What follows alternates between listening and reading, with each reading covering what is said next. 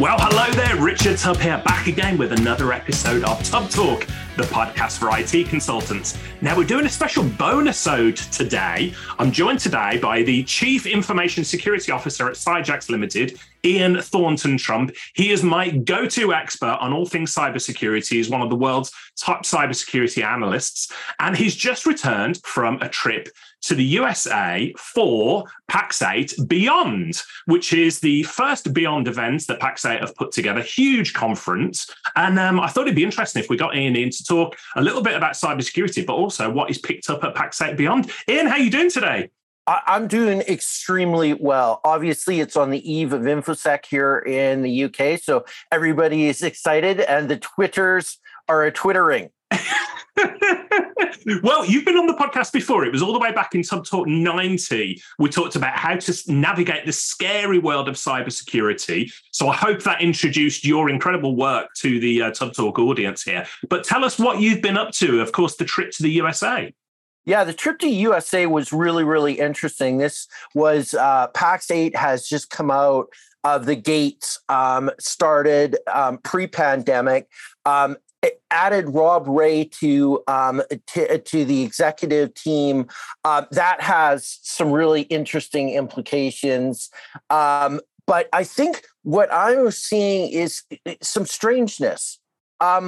I think the MSP market in general has grown up considerably because the flashy lights, the RMM tools that can do all sorts of great things are struggling a bit with the background of the MSP needs to make money in order to provide security to its customers. If the MSP isn't making money, the lofty goals of charging, $8, $10, $15 an endpoint for some of the solutions that we saw at Pax8 is just completely out the window and not even within the realm of possibility. So the market shifted. And what was really quite indicative at Pax8 was Pax8 has a big bench of different, what they call cloud marketplace products, ranging from, things like ThreatLocker and CrowdStrike down to, the everyday type of RMM tools that we've seen from, ConnectWise and enables Password Manager, which I think has a real resonance right now with all the attacks on credentials. Definitely. I think fundamentally, though, when I look at it, way too many endpoint solutions. The battle for the best antivirus has turned into the battle for the best EDR solution. What's interesting is that with most of the EDR solutions on offering, the ability to plug into an MDR, a managed detection and response service, is just a click away, and of course a large bill away. For the MSP. So I think one of the things is that the offering in a way has gotten a bit more simpler, as in, install it and then let somebody else deal with it, with what it finds. But it's still going to demand a premium investment from the MSP. The other issue I think that we sort of kind of stumbled across was the MSP is starting to ask questions about what is the business value of the solution that you're providing me with, Mr. Vendor. Now, this is a really tough question for vendors that don't understand the channel. And there were many that don't understand that the MSP's customers don't care what type of firewall you have, don't care what type of brand of EDR you have. All they care about is whether or not their systems are going to work and are they going to be relatively secure. And I say relatively secure because they still want it for the least amount of money possible. So fundamentally, if you are pretending to be in the channel and you can't ask the question, what is the business value of the solution that you're selling, and how does the MSP's customer benefit from that solution? Like, it's one thing to basically say, oh, it'll keep you safe and you won't have to do incident response. The problem is incident response, in a lot of cases for an MSP, is a money making. It's a billing opportunity. Right. So we really have to disconnect, sort of like what the MSP truly needs to be successful. And I saw this in the evolution of, let's call them the next generation RMM tools, in that if you look at a product like Synchro, it's a PSA or professional services automation platform, as we like to call it in MSP, but it's focused around billing and billable activity and codifying your contract so that you can understand how your MSP is making money. That needs to now be central stage. It was fine having, great kind of swoopy scripting engines and dashboards and all this kind of stuff.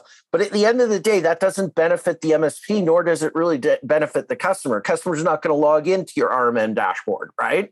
Right. So I think the market kind of like really changed overnight. I think Pax8 understands sort of the new zeitgeist of the MSP and is really engaged as a quote cloud marketplace. And to be fair, if you look at Rob Ray's experience, I'll be blunt. The fact of the matter is, this guy now, after his experiences with the Dado and ConnectWise merger, right? It was ConnectWise and Dado. Sorry, it was Datto and Kaseya. Datto and Kaseya, and after that sort of cultural difficulty, I would say, with integrating the two different businesses, Rob now has a tremendous voice. A voice that, if I were to hazard a guess, could be used to shape the direction of the future for a lot of MSPs because he is so widely respected in the channel.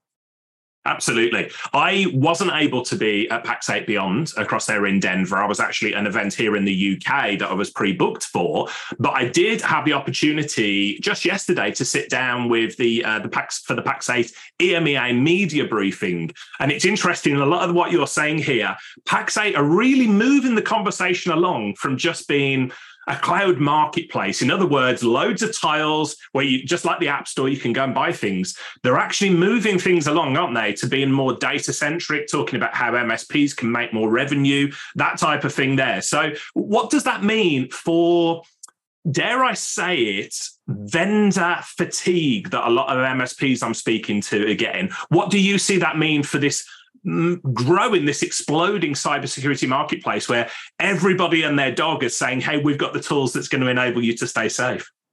That is a great question. Let me parse it down onto.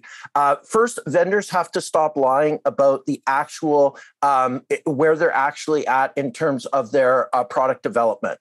The product development roadmap that is actually a major buying instrument for vendors needs to be, I think, honestly chiseled in stone tablets and not kind of like the gaslighting has to stop. That build the trust. The second thing is understand that in MSP land, that first 60 days of where you've landed your product is critical. There can't be account rep changes. There can't be abrupt discovery of features that they were told that they have, but they actually didn't have.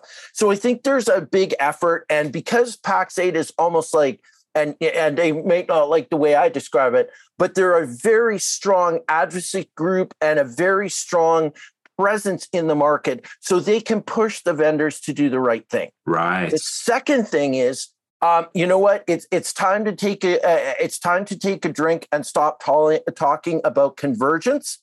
Convergence is over. Convergence was trying to explain sort of how IT became all the thing, and we got excited about IoT, and we were all going to manage it together in this wonderful dashboard. That turned out to be kind of bollocks.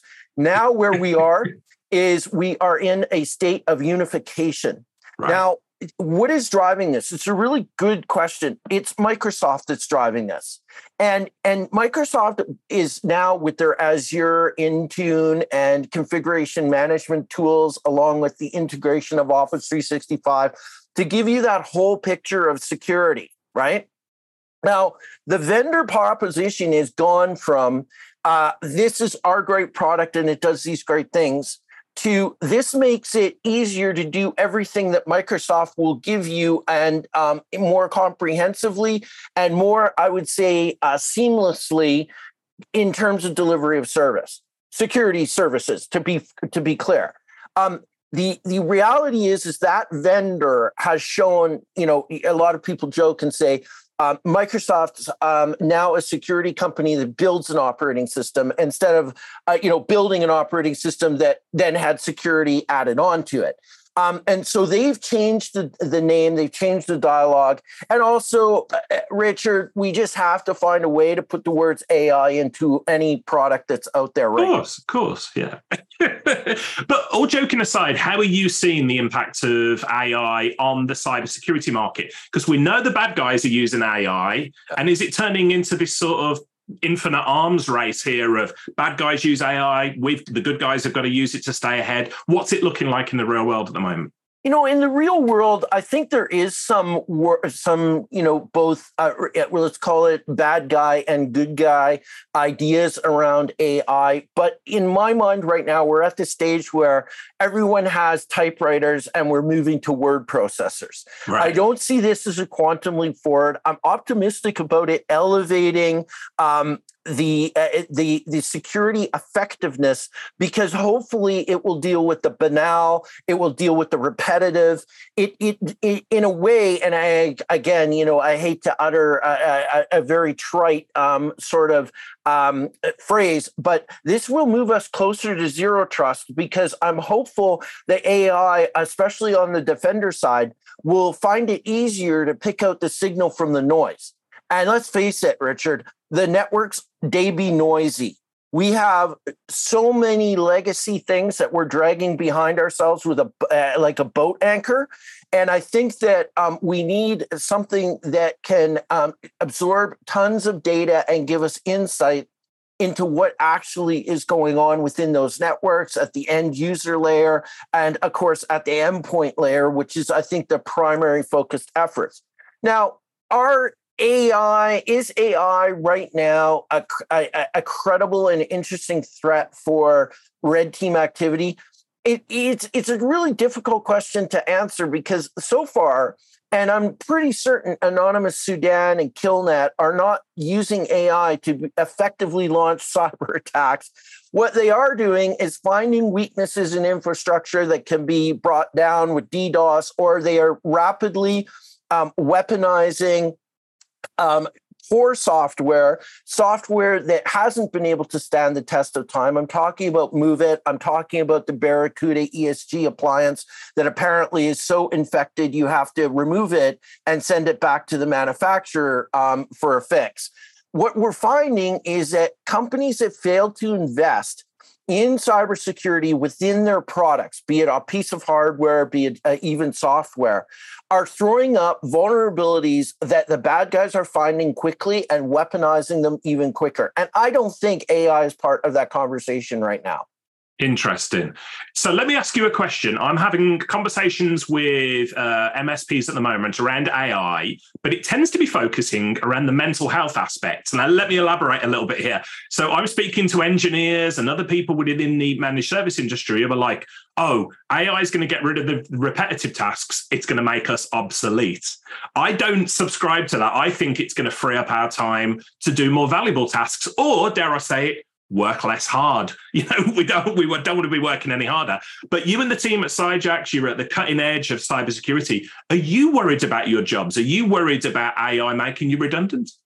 No, and I hope it doesn't come with a healthy dose of hubris either. But we are using AI now in terms of helping our analysts move through and I would say get background and create intelligence products for our customers, but it doesn't happen in a vacuum. AI can come up with spurious results and conclusions, and so can young analysts, to be honest. So for us, it's it's a tool for more efficient intelligence faster, but it still has to have a human scrutiny. As an example, on an average day, we're looking at 25 to 30 live intelligence reports between the stuff that we put onto the dashboard and the bespoke stuff required for customers. Where we can really make some inroads, I think, is when AI can gather information or has inputs as to what the unique supply chain characteristics are of that customer or the unique infrastructure that they might be running, so that the intelligence becomes more finely tuned. Now, this goes back to that engineer in mental health. And I'm telling you, if you make really good, accurate intelligence, you can push folks to be doing stuff far more proactively than they are now. If you don't like cleaning up the mess of ransomware, here's an idea, Richard. How about we try to avoid ransomware completely? Right. Makes a lot of sense there. I know your time is short here today, Ian. Before we go, so what was the entire experience of going to Denver for Pax8 Beyond like? It was their inaugural event, but I'm hearing from some people it felt like, they'd got it really polished, which is no surprise given Rob Ray's at the helm there. It gave me a lot of nostalgia of going back to 2015 and 2016 with the big channel events that were out there. It was professional. It was posh. It was Vegas pricing in the middle of Denver. It I think epitomized a lot of opportunity and hopefulness for the channel, which I think a lot of us, and myself, I include this, were fairly critical of some of the directions that some of the channel was moving in. Right. And I think the other thing that it came away, and it's a valuable lesson learned, is if you're going to go into the channel, don't just take your enterprise product and try and dump it there. And then like the MSPs do all the work to find things like business value or relevancy or how you're going to convince your customers that this is the right thing or the right move to do. You got to do the work.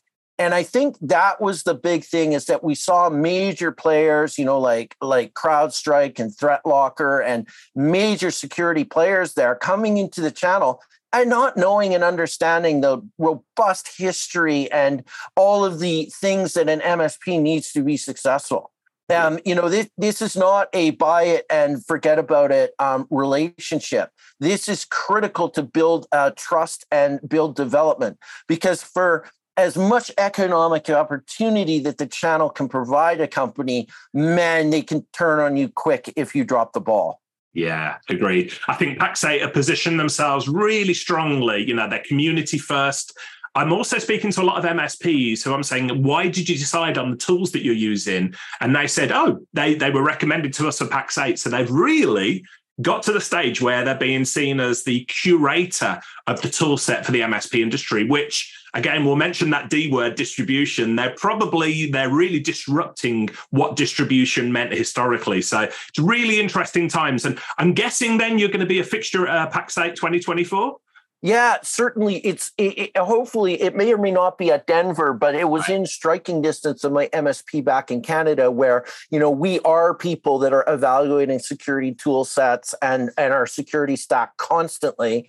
And really being able to bring the team down, see it from the perspective of a senior engineer, the director of managed services, a junior engineer that just joined the team, and then us as grizzled veterans of of really the channel and its entire development back in the day. I think it was really valuable to see it from all the different perspectives. And I'm telling you, if you think I'm a tough customer, meet our senior network analyst who's got some really tough questions.